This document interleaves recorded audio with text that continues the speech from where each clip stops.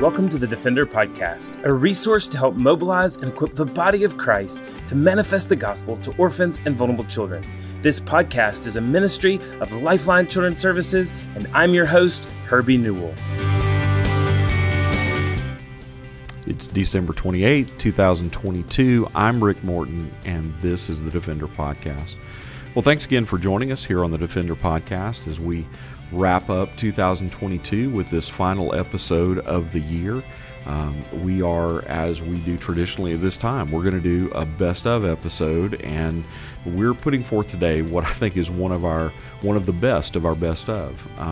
Back in April the 20th of this year, Herbie and I had the opportunity to sit down with a couple of people that have really made a huge impact on both of our lives. And so we were able to sit down with Mary Beth and Stephen Curtis Chapman.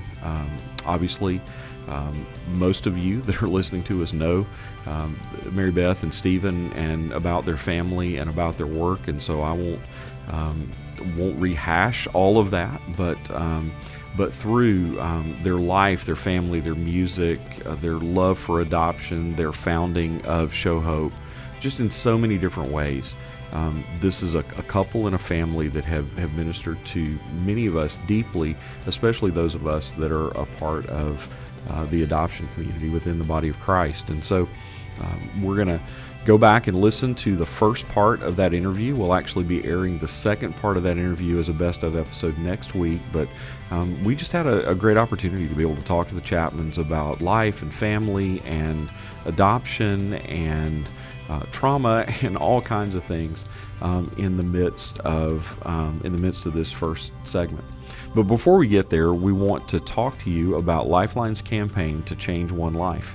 And so our end of year campaign this year is called Change One Life, and it's our goal together with you and with the community of believers that come around Lifeline to give sacrificially so that we're able to change more lives through adoption, through foster care, through global orphan care, through serving, through the body of Christ. And ultimately, our challenge is we want to change one church, we want to change one family, and we want to change one life together, but individually to focus on that goal. And so if you would prayerfully consider joining together with Lifeline to change one life, you can go to lifelinechild.org/change-1, that's ONE-life-2022. And so that's a little bit of a mouthful. We'll put that in the show notes. But that is lifelinechild.org/change-1, the word one, ONE-life-2022. And this year, as part of our Change One Life campaign, we're seeking to raise $3 million in order to propel us into the work that the Lord has for us and together to change lives in the name of Jesus. And so we pray that you would consider and maybe share with somebody the opportunity to be able to give here at the end of the year as a way of serving the vulnerable, but ultimately serving them with the gospel of Jesus Christ. So without further ado, we're going to jump into our best of episode and our interview that we completed and first broadcast on April the 20th, 2022 with Mary Beth and Stephen Curtis Chapman. Pray that you enjoy this interview, and we'd love to hear from you and love to hear your thoughts about the conversation that we were able to have with the Chapmans. So we're so grateful, like we said, just to be joined by the Chapman family. And of course, now is the time of the podcast that everyone looks so forward to, where we get to bring in the venerable Dr. Rick. And of course, he is world-renowned and world-known. But Dr. Rick, what a blessing it is, because I know you and I have talked so many times about not just, the music, the story, the adoption story, Show Hope, but what an inspiration this couple has been to us. And in a sense, these friends have discipled us from afar in so many different ways by showing us the love of a marriage, the love of a family, and obviously, ultimately, the love of the Savior. Mary Beth, Stephen, we're just thrilled to have the opportunity to have you and to spend a little bit of time with you. I feel like we've known each other a lot longer than we have, and that probably goes back to being one of those '90s couples that had "I Will Be Here," sung in your wedding, and those sorts of things. So we're like, we're those goofy people Yeah. that have just kind of, like lived alongside your story a little bit. Yes. I did realize, Stephen, over the weekend, I was watching baseball, and mullets are coming back. Yes, there is rumors of that. And my sons have actually, told me that they were the ones in their 30s now, early 30s. So they're, but they have challenged me, Dad, I think they're coming back. Maybe you need to bring it back. And I've said, there are a lot of things I might consider. That's one that would never be in consideration. I do a thing in my concerts where I'll mention I'm taking people back to the mullet years. And when we have the wherewithal, we'll throw up a picture of me from back in those days. And just last night, they've been picking random pictures. So I'm even surprised sometimes at what pops up there. And they picked one that is, it was in its full glory. It was just, flowing. The top was, was going, the back flowing. And I had on this ridiculous outfit, shorts with these white socks. Orange shorts with and, like a, And but I had white socks and it looks like house slippers. I don't even know what these shoes were that I was wearing at the time. And the shirt was like floral. The whole thing. I'm like, what in the world? And I fell in love with that. And somehow I married it. She did. And I don't know. That's just, yes. But I'm really, we just didn't know. We didn't know there was going to be, at the time, we were young, we were foolish. We didn't know there was ever going to be anything like, Throwback Thursdays and Mullet Mondays and, social media didn't exist. We thought these were pictures. You'd take it one time, put it in a shoebox, slide it under your bed, and it would never resurface. But instead, they pop up every time I turn around. Right. As long as no one met your parents, you'd never see it again. Right. Yeah, exactly. Right. Yeah. But today, they're everywhere. Yeah, I remember in 1990, probably, sitting in Central Church in Memphis, Tennessee, Denise, my wife, before we were married, gigging me in the ribs at one of your concerts. And she said, that's what you want your mullet to be when it grows up. Are you serious? Oh, gosh. The standard in mullets. It was the gold standard. There you go. And so that's, so there's been, and so there's still aspirations. I'm just trying to hang on to mine, right? Right. If I'm all about it turning gray just as long as it doesn't turn loose. There you go. I hear you. Yes. I would like to go on record. Goodness. Stephen never permed his mullet. Yeah, I know. She always likes to all point that out. I like to give Michael W. a hard time because, Smitty went with the perm mullet. And I think he regrets that even more than I do. You're the having the mullet. Yeah, I'm more of a purist. Yeah. Because Instagram, right? Yes, exactly. Yeah. Oh, goodness. Yeah. So we could talk about the trendsetters on mullets. Absolutely. Yes. But in a lot of ways, and I think because what so many people probably appreciate about your family is, well, I know it's hard to live out in the public eye. Y'all are so honest about your struggles, the successes of your family. And so when the Lord led you guys to adopt, people followed that, the highs and the lows. And it's been well documented. And we've had Emily on the podcast as well, talking about leaving notes on your pillow and, yes, cajoling y'all into adoption. But outside of Emily's, prayers and cajoling, how did the Lord really kind of confirm in both of you, okay, adoption needs to be part of our story? Well, obviously catapulted by one 11-year-old pesky little girl named Emily, who went on a trip with, many people know the trip that we went on to Haiti. I think Stephen and I think secretly Stephen had always been praying that God would not only use his platform, and ministry purpose for the church, but what would it look like for our family to really live out what you were singing about, what you were writing about. And I think one thing that was always in his heart was potentially adoption. And so when Emily came to us and said, we have room at our table, this is like a no-brainer. As the concert goes, in concert, you say that, Emily, that was a wonderful idea. When you grow up, it'll be a great idea for your family. Right. But what we really were doing was taking it to the Lord in prayer and just going, we're going to try to model out, to our children what it looks like to really pray about what next steps are as far as what it looks like to step into this river.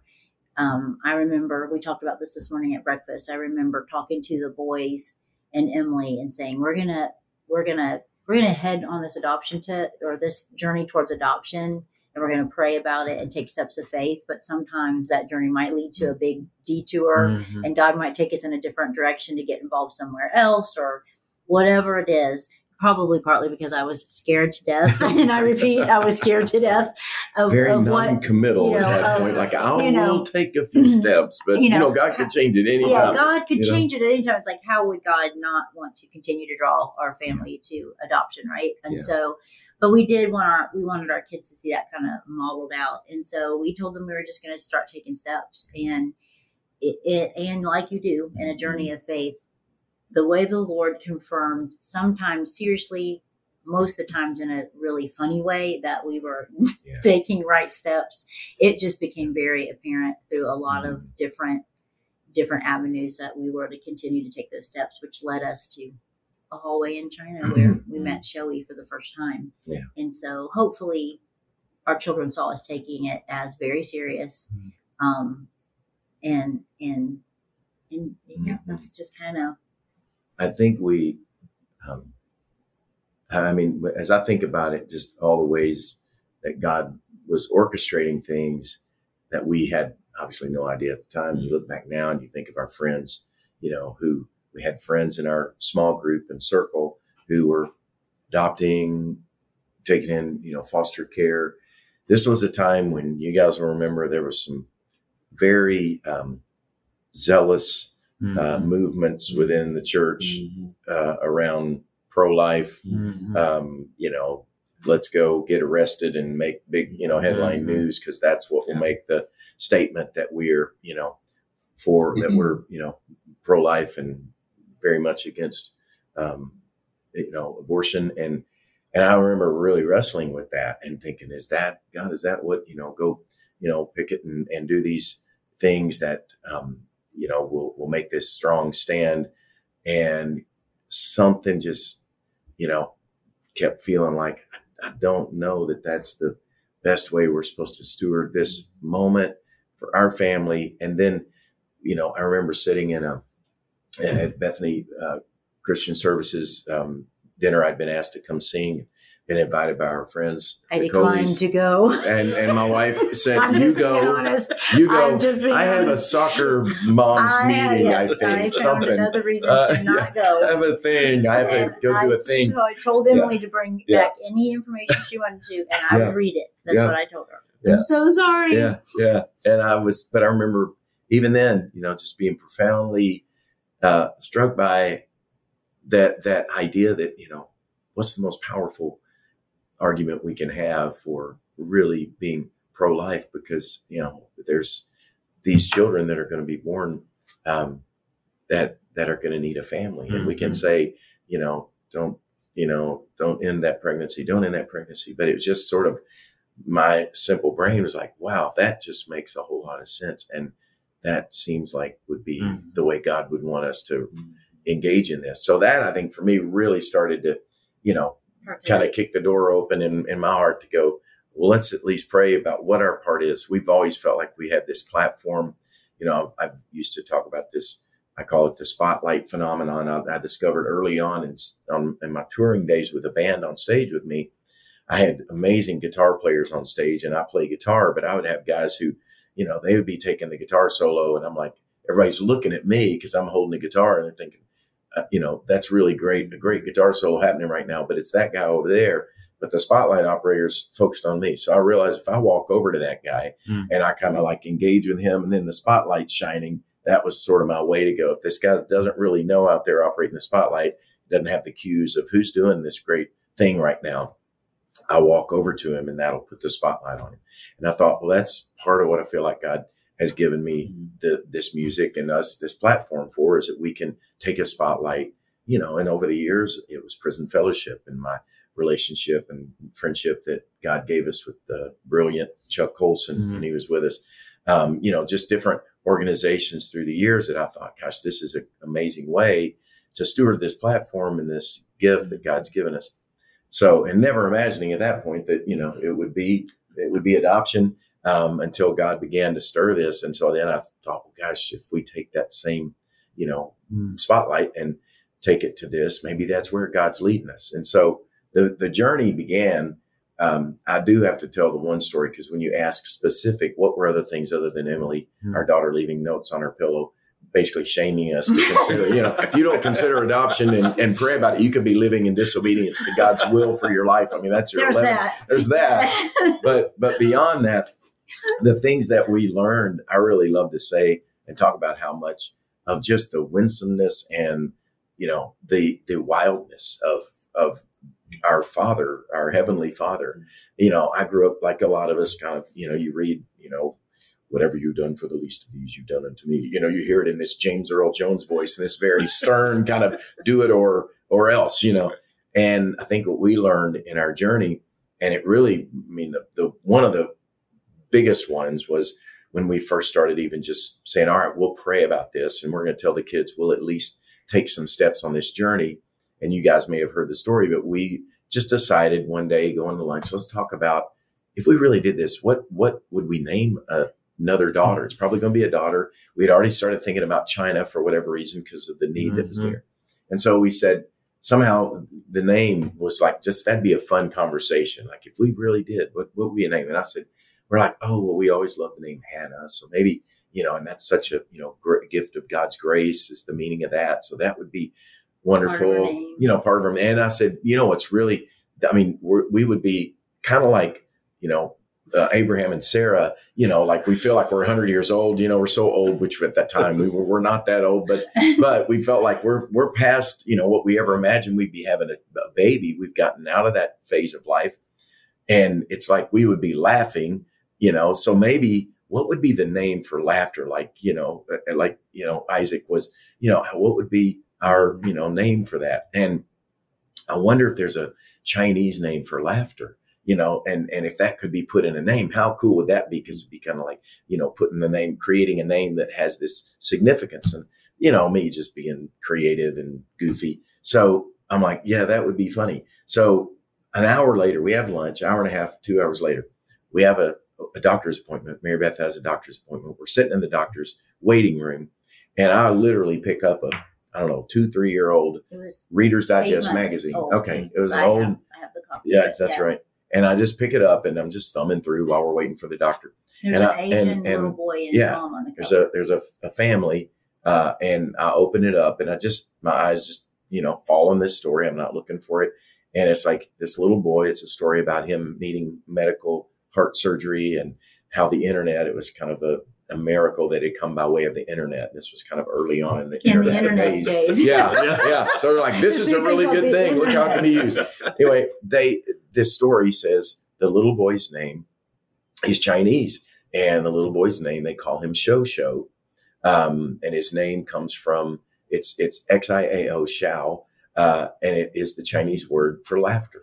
So this is an hour and a half after I said, and wouldn't it be crazy to see if we had a name? So it was actually S-H-A-O. Yeah. So it was Xiao, or show, and parentheses meaning laughter. Meaning laughter. And I just read it, and literally I'm like freaking out. I'm hearing God go, chuckling like, watch this, it's literally what it felt like. And I show it to Mary Beth, and she I think you threw the magazine across the room in shock. Like, what? Are you set this up, right? And I was like, no, and I think it was right then. We were like, well, I guess it's going to be Hannah, and it's going to be Hannah. And we knew we already had the name. And just those kind of things. And that was one of many of those kind of things where it was just literally like God.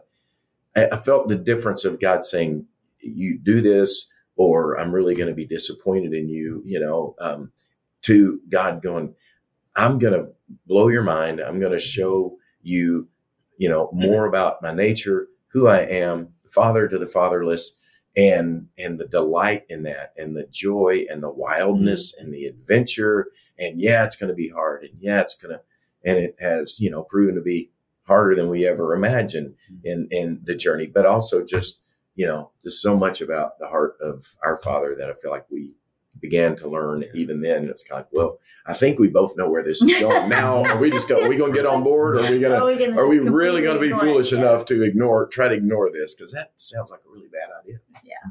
You know, I've told people in the past, it almost feels like you're bowling on one of those lanes that's set up for kids. Yep.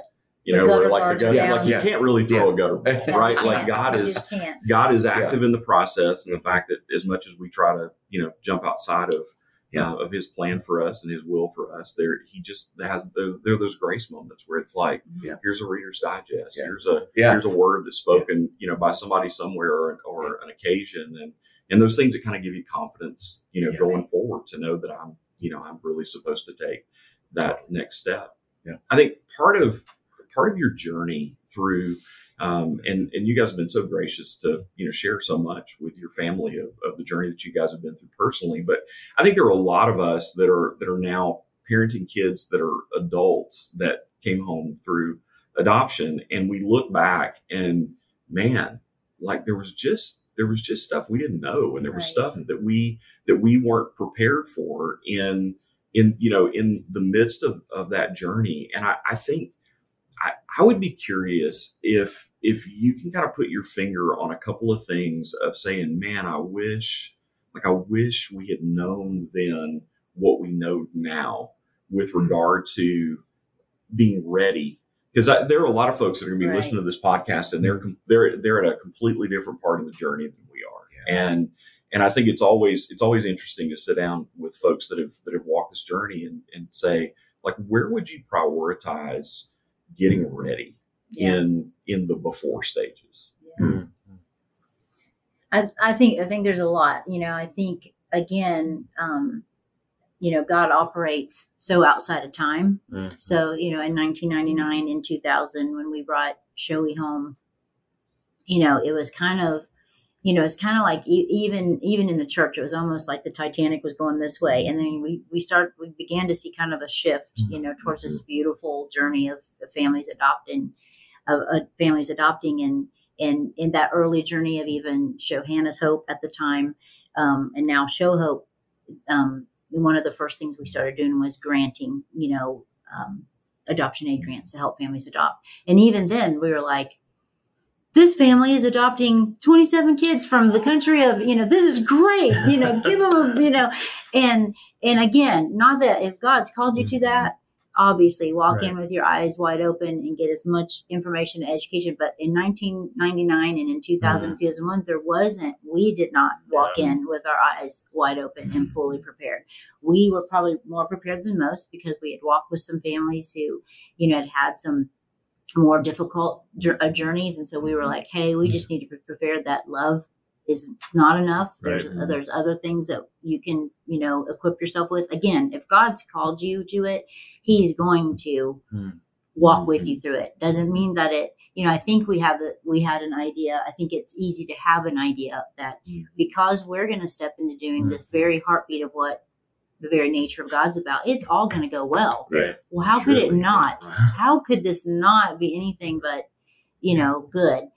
And I was guilty of that. I was giving adoption aid grants based on, this is amazing. This is amazing. And beginning to realize, wait a minute, this is a huge disservice if we're not helping people, obviously do what God's calling them to, but helping them walk into it with their eyes wide open. As that pertains to our adoptions, when we adopted Shoei, luckily I had walked with some families really closely. And so I knew like some of that early attachment stuff. Like I was the only one that like for a year that held Joey and put her down at night. And she was having these night terrors and stuff like that. But, I think we would have done it more intensely. We would have gotten a whole lot more counseling. We were talking a little earlier before we even went on microphone for the podcast that I think I would have loved to have had a little more information and researched what is it going to actually be like that her skin looks different than ours, that she looks different than us. I used to find Shoei when she was little looking in the mirror, making these little almond shapes with her fingers going, and just saying, I don't look like you. And I ignorantly did not, Christian, and I'm thinking we all look the same in God's eyes, and I don't see any difference in my daughter. I just see my daughter. All the nice Christianese things we say, they're inside figuring out they don't look like us. And again, I think ignorantly I thought love was enough, and that I didn't see her any different than she's my daughter.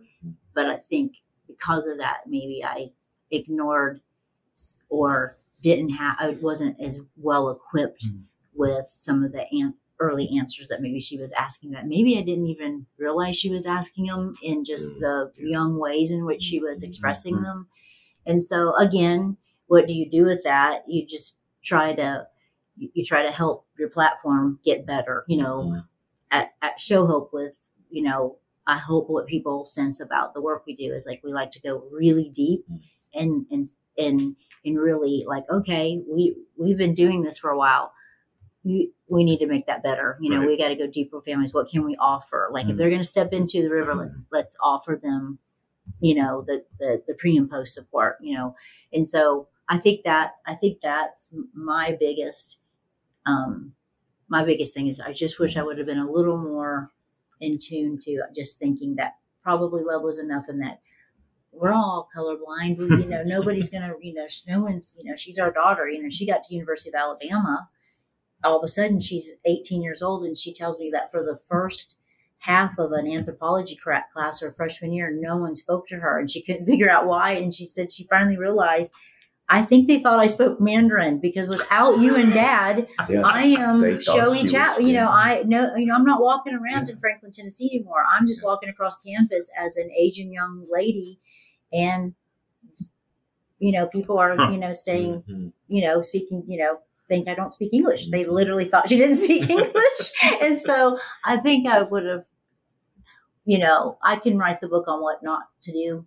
And I wish I kind of would have been able to figure that out a little bit, that to help her be prepared a little bit more for the world does see in color. Yeah. It's even through that though, and certainly while we wouldn't want to ever back off on being prepared, it isn't God's grace so amazing to see how even through our failures, we're shaping, the Lord's using that to shape our kids' character and to make them into the people that they are today. And I think that's, again, one of the things I appreciate about your family. But I know at times it's hard to be in the limelight. It's hard to have a microphone in your face, or to have a camera in your eye, experiencing everything. What has been the hardest thing for your kids to be kind of in the spotlight? I think all of it. if you had them around the table, I think they have. We have. I say we, and I'll give a lot of credit to my bride for really being, so intentional about trying to make our life as normal as possible. Now, we are not normal. We're people. not normal. None of us, Chapmans are.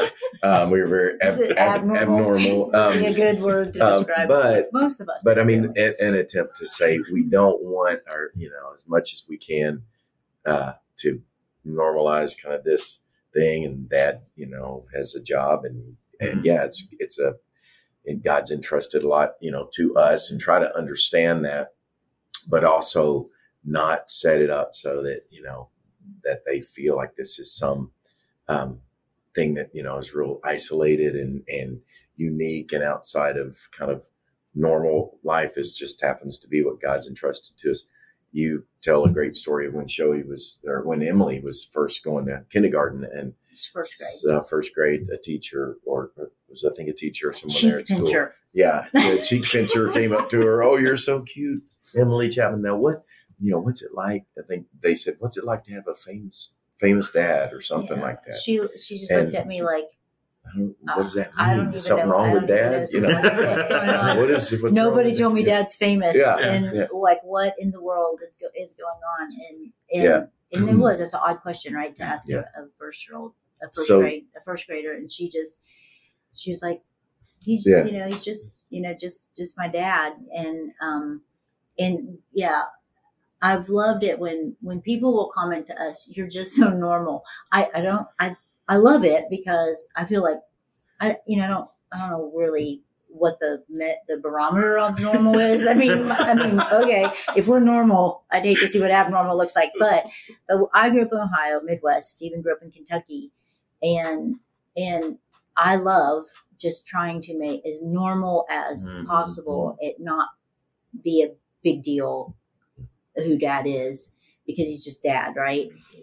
Now, as the kids have gotten older, like our boys are in a rock band called Colony House, and and they call their dad the goat. Dad Joe's the goat, and and and and it's interesting because Caleb and Will, they meet a lot of people on the road in these. They play a lot of clubs, places that you're not going to find.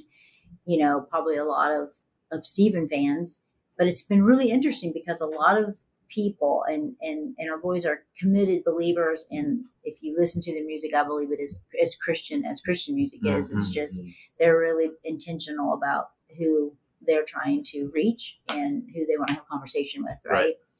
And they're like, you would not believe how many people will come up to us and have figured out who Caleb and Will belong to or whatever, and they're just, wait a minute, your dad, is Stephen Curtis Chapman, and they're like, oh well, here we go, here we go, and it's like they're surprised, it's like, Dad, really, a lot of people really do know who you are, but I'm kind of rambling, but we have it's been hard, right? When you've been given the platform, but yet trying to teach our children all along that with whom much is given, really much is required. So what are we going to do to, not get all caught up in it, but to continually try to give that platform back? And it is cost. It's a price that we've paid. I think that's the challenge. We talk a lot about this. And I was even telling someone the other day, I'm trying to remember. We were talking about a music video that I'm in the process of trying to put together and talking about, and it kind of is it's going to have a bit of a feel of kind of what the journey has been like. Because I'm making some new music, 35 years since the release of my first record, which is hard to believe when I even say that, that I've been alive that long, much less making music for that long. And I'll be sure to get your cane when we yes, thank you. Yeah. I'm still, saddle up the horses. But can I get a stepladder to help me saddle it up? But I was saying something and talking about, different parts of the journey. And this person said, and there's probably really been some loneliness in that too, hasn't there been? And I don't even know this guy. And I'm like, I'm in tears on the other end of the phone, and I finally kind of pull it together. I'm like, man, you just pushed a, button, and something that, it feels on one hand, to talk about it is like, well, somebody call a ambulance. It must be really hard to be, known by a lot of people for your music and, all of those things. And you really do. That's part of the challenge, I think, even, for our kids, for our family, is to say, man, this has been, an amazing blessing. And we get the opportunity to, inspire people and encourage people just in this whole area of adoption, and show hope comes out of it, and all of these amazing things. But there is, the side of it that is isolating, and there is a loneliness. People look at you. We talk a lot about this. People look at our life and think, gosh, they're so busy. They probably have so many people constantly, bothering them and wanting to, get together and do this and do that let's not, we'll not bother them. And you end up kind of going, no, we like, you can bother us. We want to be bothered because we're, there is an aspect of it that is, a lot. There's busyness and all of that, but there is, that's part of when you ask, what's it been like? I think that is, it's both of those. You feel this incredible, this amazing gratitude of, the opportunities that we've been given, and the privilege that's been, and the stories that, you hear from people of the music and the life and the inspiration and the encouragement of our story. And that's amazing. And then, so you feel even, guilty sometimes with that, to think, well, I should never feel the other side of that, which is the loneliness that comes with it, or the isolation, that's been part of that journey as well. So yeah, it's kind of two-edged sword in that way. Yeah. Sometimes you just want to be known Yeah. for who you are, not for what you do. Yeah.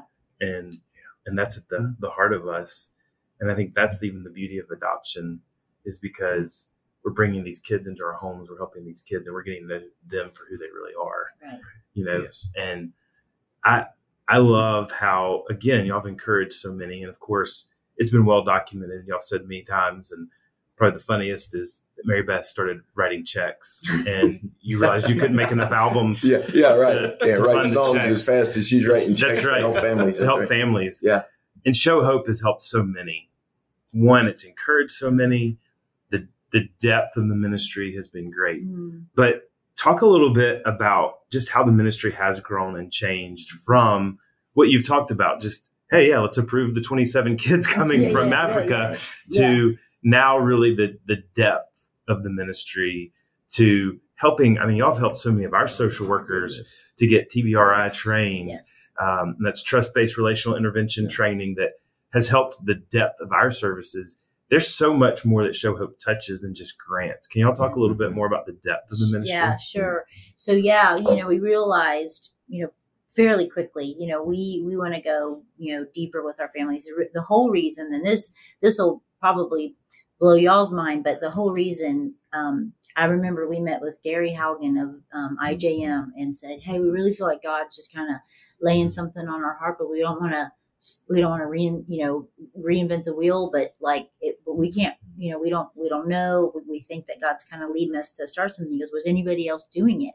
We could not find in 1999, 2000, I guess, Shohannah's Hope was officially, chartered in 2003, someone who was doing adoption aid grants at the time. And now we know that there are multiple, but we couldn't find that. And so that's really where Show Hope started. Was indeed, I was writing checks because I had come back from China again, right? God uses, he's outside of time. So in 2000, when I'm standing in an orphanage packed full of baby girls mostly, and I'm going, wait a minute, all that standing in the way, I know I'm going to get home, and I know there's going to be families that are touched by Stephen's platform, by our life, that's going to go, if you guys can do this, we can do this. And I'm looking to the right and left. We were so blessed to be able to see her orphanage, and I'll never forget her little bed. Everything was rolled up in their empty bed. Her little name placard was pulled out, but as far as I could see to the left and right, there were children, and that represented countries after countries after domestic here in our own backyard. And my mind was blown of those simple steps of just taking, God's got us on this journey, this adoption journey. And I'm standing there going, oh, this is way bigger than us taking Joey home, who was now, strapped to me in a pouch. And so we thought, what if we could help 100 families? What if Stephen could do a tour, come together, let's help 100 families adopt. We couldn't find another organ. We looked to maybe fund a grant giving organization, really couldn't figure it out. And so it was like, let's just see. And so from there, fast forward to 2022, we just crossed over the 8,100 mark of adoption aid grants. And I had them pull figures because we're going to be spending some time at the Alabama prayer breakfast. And I believe we're at about 278 families with Lifeline. Wow. And that's just families with adoption. So we love Lifeline, and we love partnering with you all because you guys go deep with your families, which is what Show Hope has been really wanting to be intentional about. We're just now starting our next strategic plan. 3 years ago, there was this young whippersnapper named Emily Chapman Richards, the same one that bugged the fool out of us to consider adoption in the first place, led and spearheaded our first strategic plan. And we just finished it, and we're getting ready to start a second strategic plan. And where it has brought Show Hope is we give adoption aid grants. That's still the cornerstone of our work.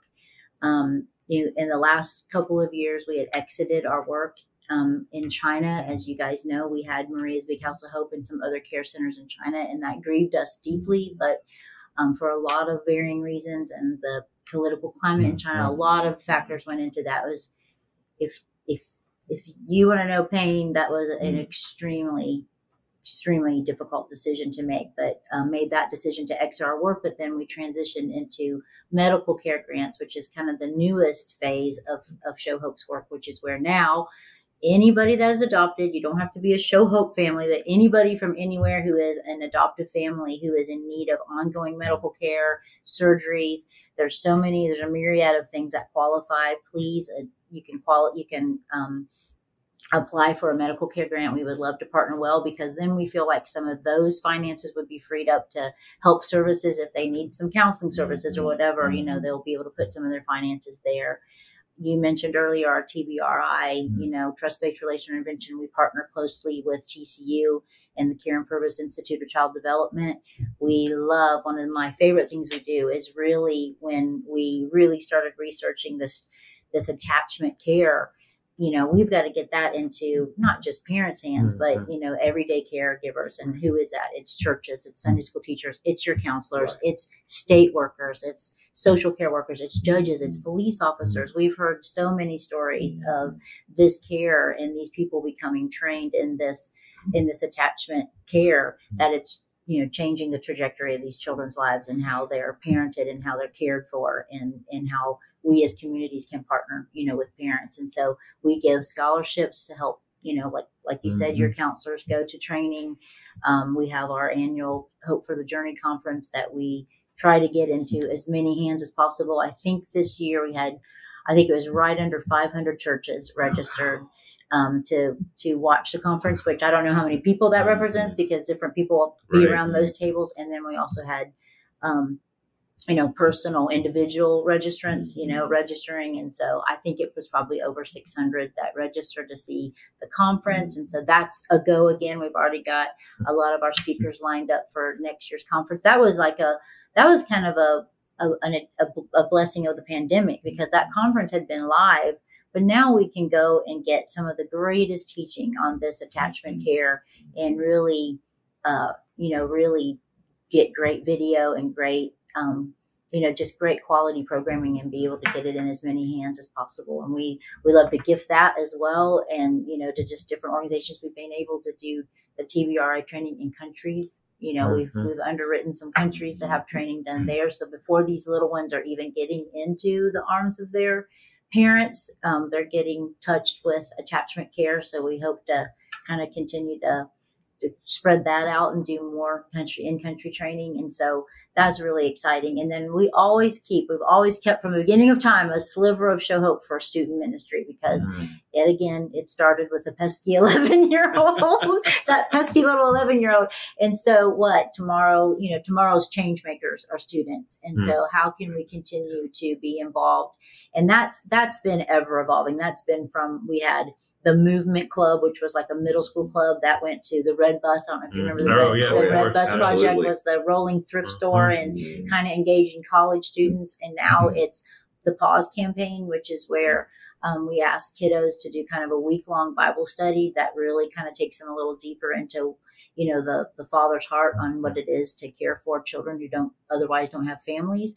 And it's created to be a kind of a fast from social media, so that you can intentionally engage with this Bible study. And so that's been kind of cool. We've got a lot of cool stories. It's just a small sliver of what Show Hope does, but we're hoping in the future that can really grow, and we can, really be involved in students' lives. And so we just looking for all kind of ways to continue to just go deep with our families and really engage with the church. Again, the church is where they really are gatekeepers to so much of this care and so much of the families that are being called to kind of front lines people. So, yeah. It's awesome to see how God has taken those checks and exponentially multiplied it in so many different ways. You would have never been able to convince me that it would have been. And to see all the stories that weave in and out of how God has used Show Hope. And I remember one of the first times I met Karen Purvis, and she was even telling me the story of how the Lord called her in to child development and to go back. And one of the pieces of the story I even see woven in what Show Hope's doing even today after Karen has passed away is, so her and her husband were North American Mission Board missionaries. And she said they had a revivalist that came into town, and that he calls her out. She snuck in late. She was in a sweatshirt and jeans. And here she was, the pastor's wife, sneaking into the back. And he calls her out. And he says to her, pastor's wife, Karen, stand up. I have a message for the Lord from you. Don't stop what you're doing, no matter what trials come your way. And the Lord's going to exponentially take this around the world. And he has. And he has. Through God's people, That's right. just exponentially, just kind of threw gasoline on it. And it's her, 30, 40 years research. Her and Dr. Cross and the whole team down at the Institute is really wrapped centrally around the gospel. She was such a lover of Jesus. And so that's why we love it so much. Yeah. And it has been life-changing, life-giving. Obviously, all of us as adoptive parents of kiddos who came home 20 years ago, 15 years ago, we, that's why Show Hope started kind of chiseling, going deeper. It's like, this is really, really good. Let's get this to families. Everybody that applies at Show Hope for an Adoption Aid grant gets the Connected Child. I mean, whether you get a grant or not, you get all that information. You get the information on the conference. You get the information. It's like, please, look at this. This is really, really important information for you to have. And you all are still innovating. I mean, I think part of the fun in all of this is that there's still more that's growing and more that's happening. I know, even just a few weeks ago when Hope for the Journey, when we were there and, shooting the sessions, like the idea of elevating the conversation about the gospel and orphan care and how are we doing this meaningfully in our churches and thinking holistically about it. I think I can say this. I don't think we'll have to edit this out, but some things coming up with seminaries. That's right. Oh yeah. I was going to mention that, but I wasn't sure. No, I think, and just stay tuned for details. I think is the way to put it. Seminary students coming your way. Absolutely. And I think just the things that the Lord continues to be able to do and the way that continues to grow is just it's a fun part of the story, which we're going to continue in the next episode of the Defender podcast. And so if you're sad that our time with the Chapmans is coming to an end today, don't be, because next week we're going to join you right back here and pick up this conversation, and we're going to go a little further and a little deeper in order to just encourage all of us in our hearts with what the Lord's doing in His church and with His people on behalf of the fatherless. So for Herbie and for the Chapmans, I will bid you adieu for a moment, and we'll, Lord willing, we'll see you in a week. Thanks for listening to the Defender Podcast. If you enjoy making this podcast a part of your weekly routine, we'd love for you to take a moment to subscribe, rate, and review the Defender Podcast to make it easier for more people to find. For more information on how you and your church can partner with Lifeline, visit us at lifelinechild.org. If you want to connect with me, please visit herbienewell.com. Follow us at Lifeline on Facebook, Instagram, or Twitter by searching for Lifeline Child. You can email us directly at info@lifelinechild.org. Beloved, will you allow God to use the gospel through you to impact the life of a child? Please contact us because we are here to defend the fatherless. We'll see you again next week for the Defender Podcast.